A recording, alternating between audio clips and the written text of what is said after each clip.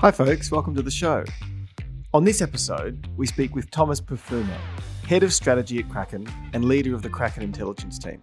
He talks to us about some of the key implications of the Ethereum merge and why the transition to proof of stake is a watershed moment for the network. I hope you enjoy the show. Please note that this podcast does not constitute financial product advice. You should consider obtaining independent advice from a financial advisor before making any financial decisions. Thomas, thanks so much for taking some time out of your busy schedule to talk to me. You've been on the show before. Welcome back. Just for the new listener, it'd be great if you could just tell us a little bit about your role at Kraken, and then we can get stuck into the merge, which I think is a really interesting topic. Yeah, sure. Thanks for having me again. So my name is Thomas Perfumo. I am currently the head of strategy for Kraken. I've been here for 5 years, and I have the pleasure of working on the business strategy with our team here internally, as well as overseeing some of the research efforts through a public-facing content group we call Kraken Intelligence. So that's the quick story on what I'm currently doing. Yeah, and for people who are wondering how public the Kraken Intelligence unit is, we've got monthly, quarterly, a whole bunch of reports that come out, and you can grab them from the website. So I encourage people to go and check some of those out. I'll put a link in the show notes as well. And today, look, I think there's heaps of stuff we could talk about, but I really wanted to talk about the merge, the fact that it's completed successfully. It'd be cool, Thomas, if you could, talk the listener through, I guess, before and after, and why the merge, or why proof of stake in general, I think would be actually a really good starting point. Like, why did this happen? Yeah, so logistically, there hasn't actually been all that much change in the last few weeks with the merge. And what I mean by that is that the merge really kicked off with the launch of what's called the Beacon chain in December of 2020. And that was effectively the proof of stake chain. And that's been running concurrently with what we know as the proof of work chain, that is Ethereum, for the last couple years. And what happened about a week and a half ago now is we basically turned off the off switch for the proof of work chain and migrated all the functionality to the Beacon chain, which again was running for almost 2 years now. And with respect to staking on Ethereum, it's pretty much identical to how it has been for the last 2 years, which is that your assets are currently locked up, earning rewards as you stake. And the availability of those assets will be realized sometime in the next 6 to 9 months when there is another upgrade called the Shanghai fork. And that's, I think, really when you start to feel the full completion of this migration, is when you're able to freely stake and unstake assets on the Ethereum network and quickly get involved in validation or exit whenever you'd like. So I think that's going to be a big moment for truly completing the merge, but it's really been a work in progress for the last several years and was previously on the roadmap for even probably another couple years before then. I think fundamentally for Ethereum, the view is that proof of stake is going to be the solution towards future scalability of the network. I think in many ways, proof of stake has certain security benefits in terms of network validation and scaling that with the growth of the chain. I also see the relevance of proof of stake with respect to the supply inflation for blockchains, where, as has been reported many times, the cost of upkeeping a miner is perhaps more significant than keeping up a validator. And so the amount of incentives or rewards you have to provide are much lower for proof of stake validation. And so you can actually plausibly reduce the supply inflation on these networks. And I think it also adds a little bit more stability to the network in terms of processing transactions. So I would say those, in my personal view, are the three core benefits. That is scalability going forward, the supply inflation discussion, as well as stability of the network in terms of just a consistent level of validation and throughput. That's really fascinating. I think just diving into that first point, we don't necessarily need to go through all three, but definitely that first point is something that I'd like to discuss a little further. So, one of the things that is quite often a strong criticism of proof of stake, or at least perceived to be a strong criticism, is that by moving away from capital costs and setting up physical miners that are spending CPU time and running that proof of work algorithm, in moving to proof of stake, it means there's the potential for more centralization. And you're arguing the opposite here, I guess. Can you talk me through why that is? I think it's really a trade-off. So I would say that the interesting thing about proof of stake, especially when it comes to development like new blockchains, if you think about the last couple of years, when you think about the most prominent blockchain releases, like Polkadot or Solana, et cetera, they're all stakeable assets. And I think one of the reasons why, or the logic behind that, is because it's quite difficult to successfully deploy a new proof of work chain and create the network effect or the virtuous loop model where you suddenly have a lot of people who are encouraged to go buy equipment to mine your currency. And whereas with proof of stake assets, it's quite easy to liquidate an asset, buy another asset, and participate. So the mobility of participating in network validation for proof of stake chains, I think, is easier. Mm. And so a lot of the tech that you've seen in the last couple of years again has migrated towards proof of stake. And that's just a general trend. I think the trade-off with respect to proof of work and proof of stake is that because of the difficulty in creating a vibrant mining network like you experienced with Bitcoin and previously with Ethereum, it's quite difficult to have new development and ensure that there's going to be a pretty high level of security, particularly in the early days. And so I think it's a very much like a winner takes all security model with respect to proof of work.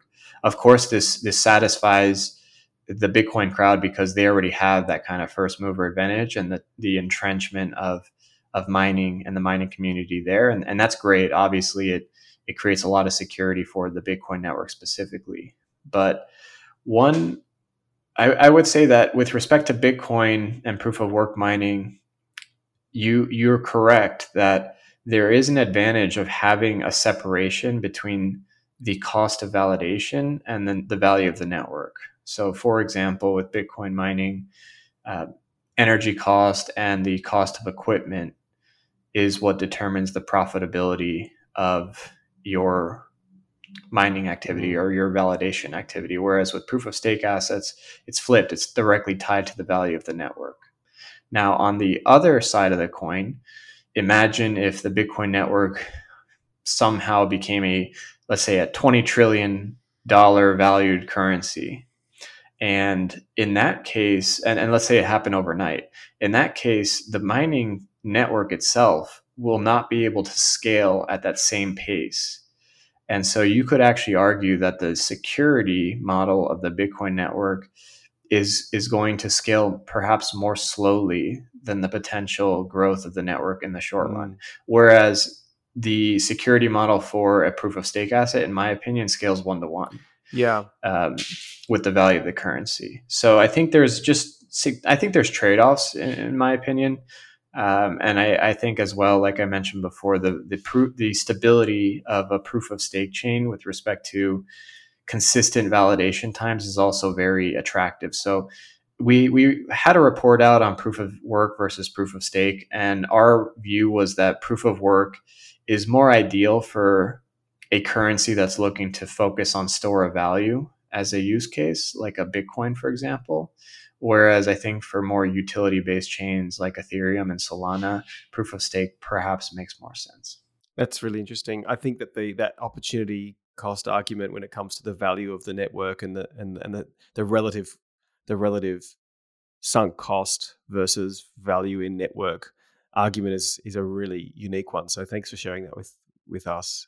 It's certainly a radical shift for a network to shift, to move from one of these methods to another. I'm not sure it's necessarily been done. I guess now that is, we're well in train, Sure, there's still a little bit of a lockup for people who have already staked Ethereum. There's a little bit of kind of time left before we call it, the merge complete.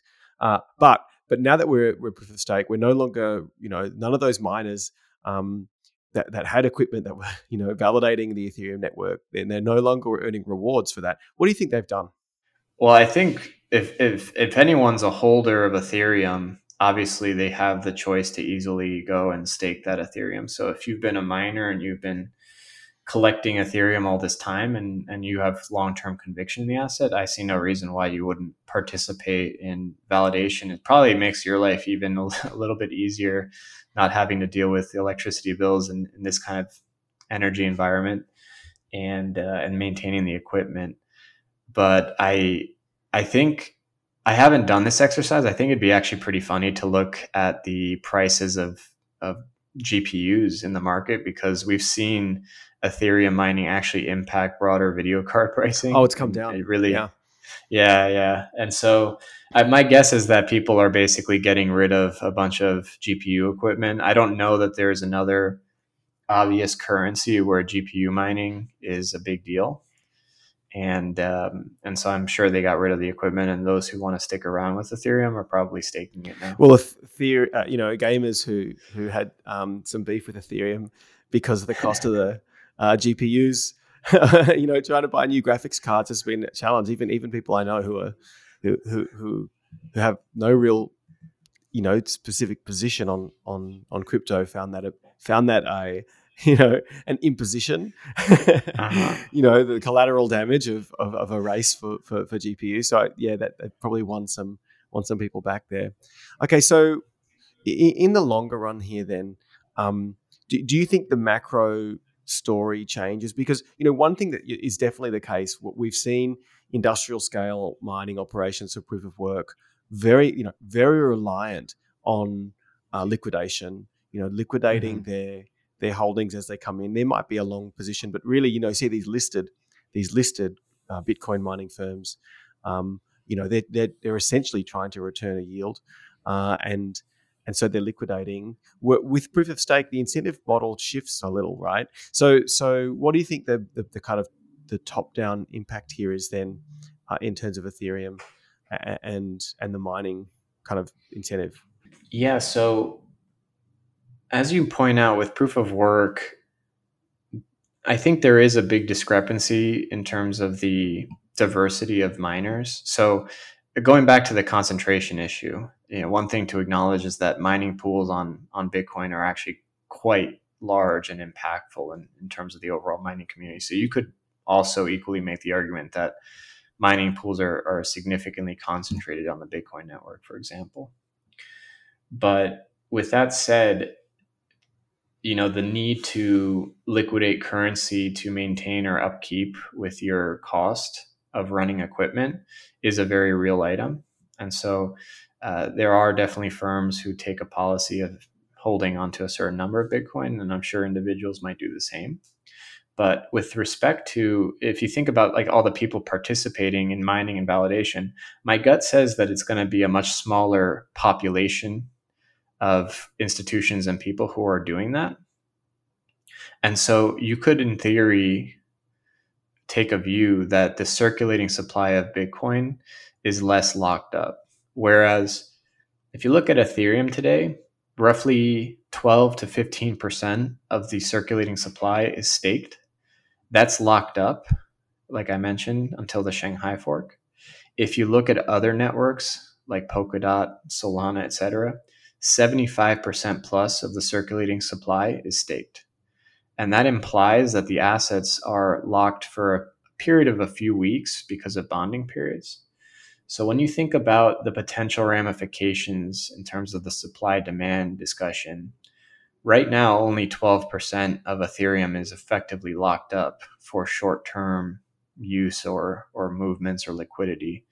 And to the extent that the Shanghai fork causes a significant step up in participation to the same level as a Cardano or Solana, Polkadot, etc., you could actually see a circumstance where a significantly higher amount of currency is staked and effectively locked up in a manner where the amount of circulating supply that's at the market ready to be bought and sold shrinks quite a bit. So I anticipate that it actually creates a potential condition where the supply becomes more limited on the margin.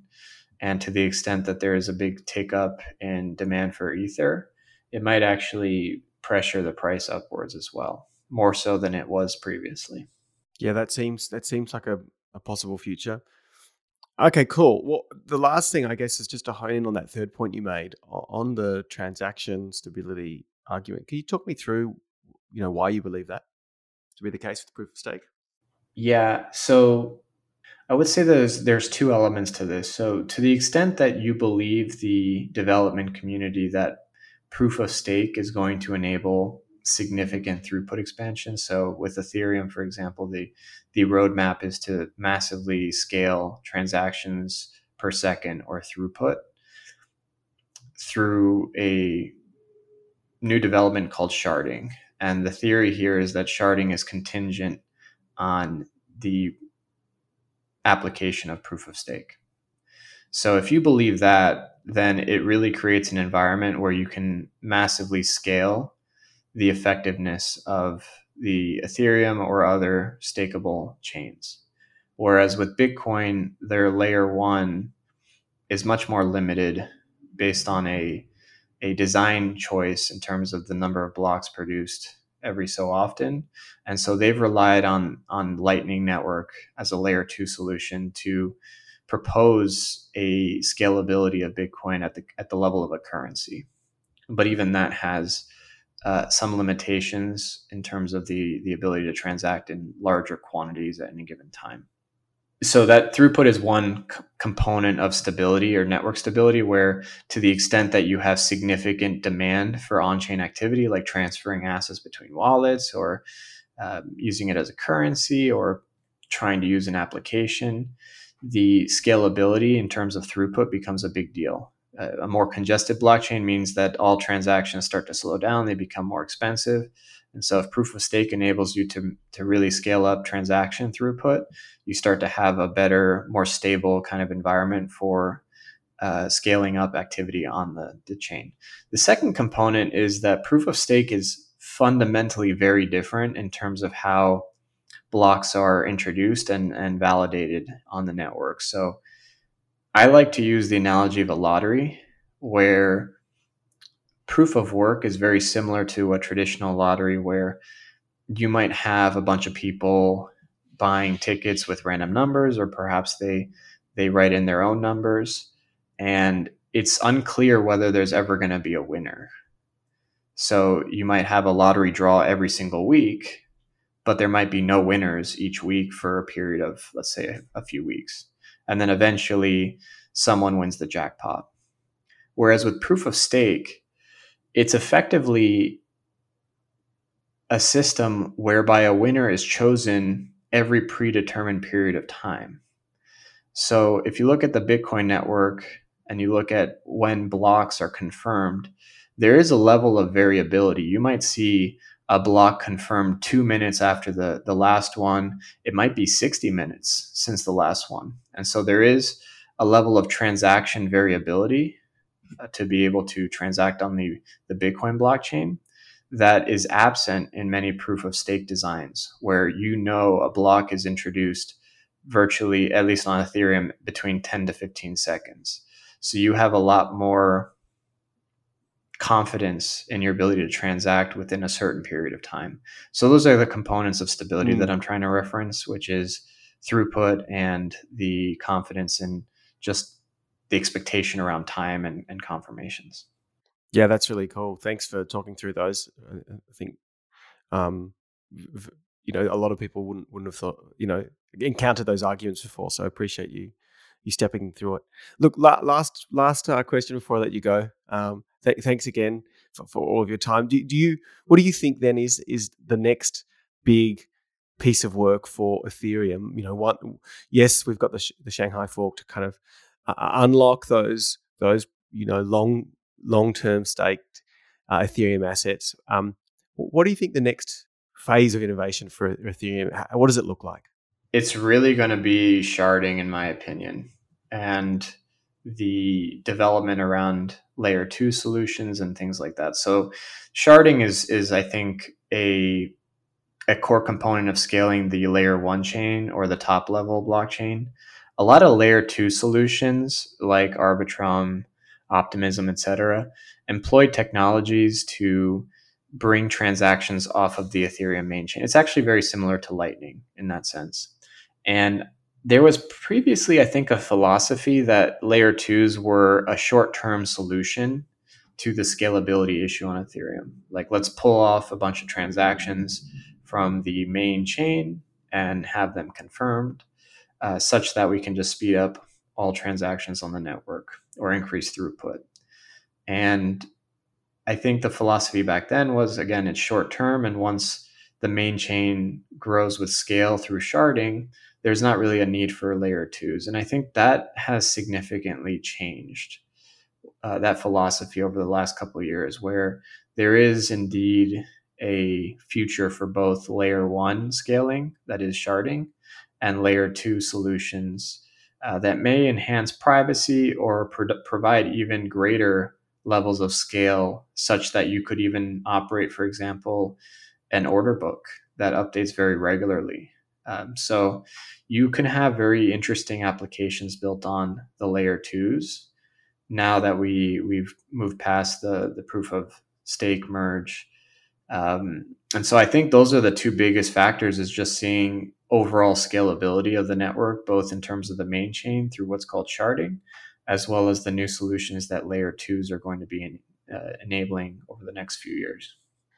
Amazing. Okay, cool. Well, I look forward to seeing these developments, as I'm sure you do. And just lastly, for the listener, if they want to, get this kind of insight from the Kraken Intelligence team, how do they get it? Where can they go? Yeah, so the easiest way to do it is to subscribe to our research, and you can do so by going to kraken.com/subscribe/intelligence. You can also follow the Kraken Twitter channel. It's at KrakenFX.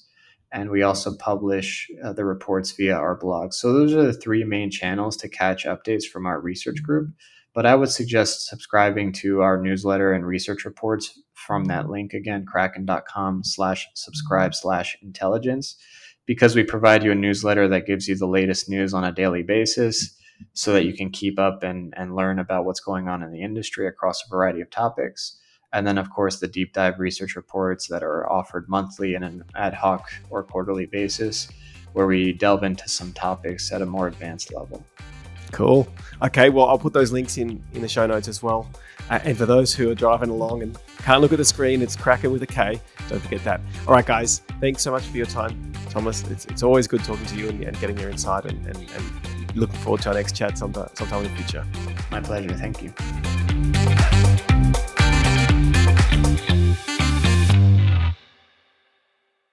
Thanks everyone for joining me on this show and for tuning in. Make sure you subscribe and review on your podcast platform of choice, and we'll make sure we take you right to the edge of the crypto frontier.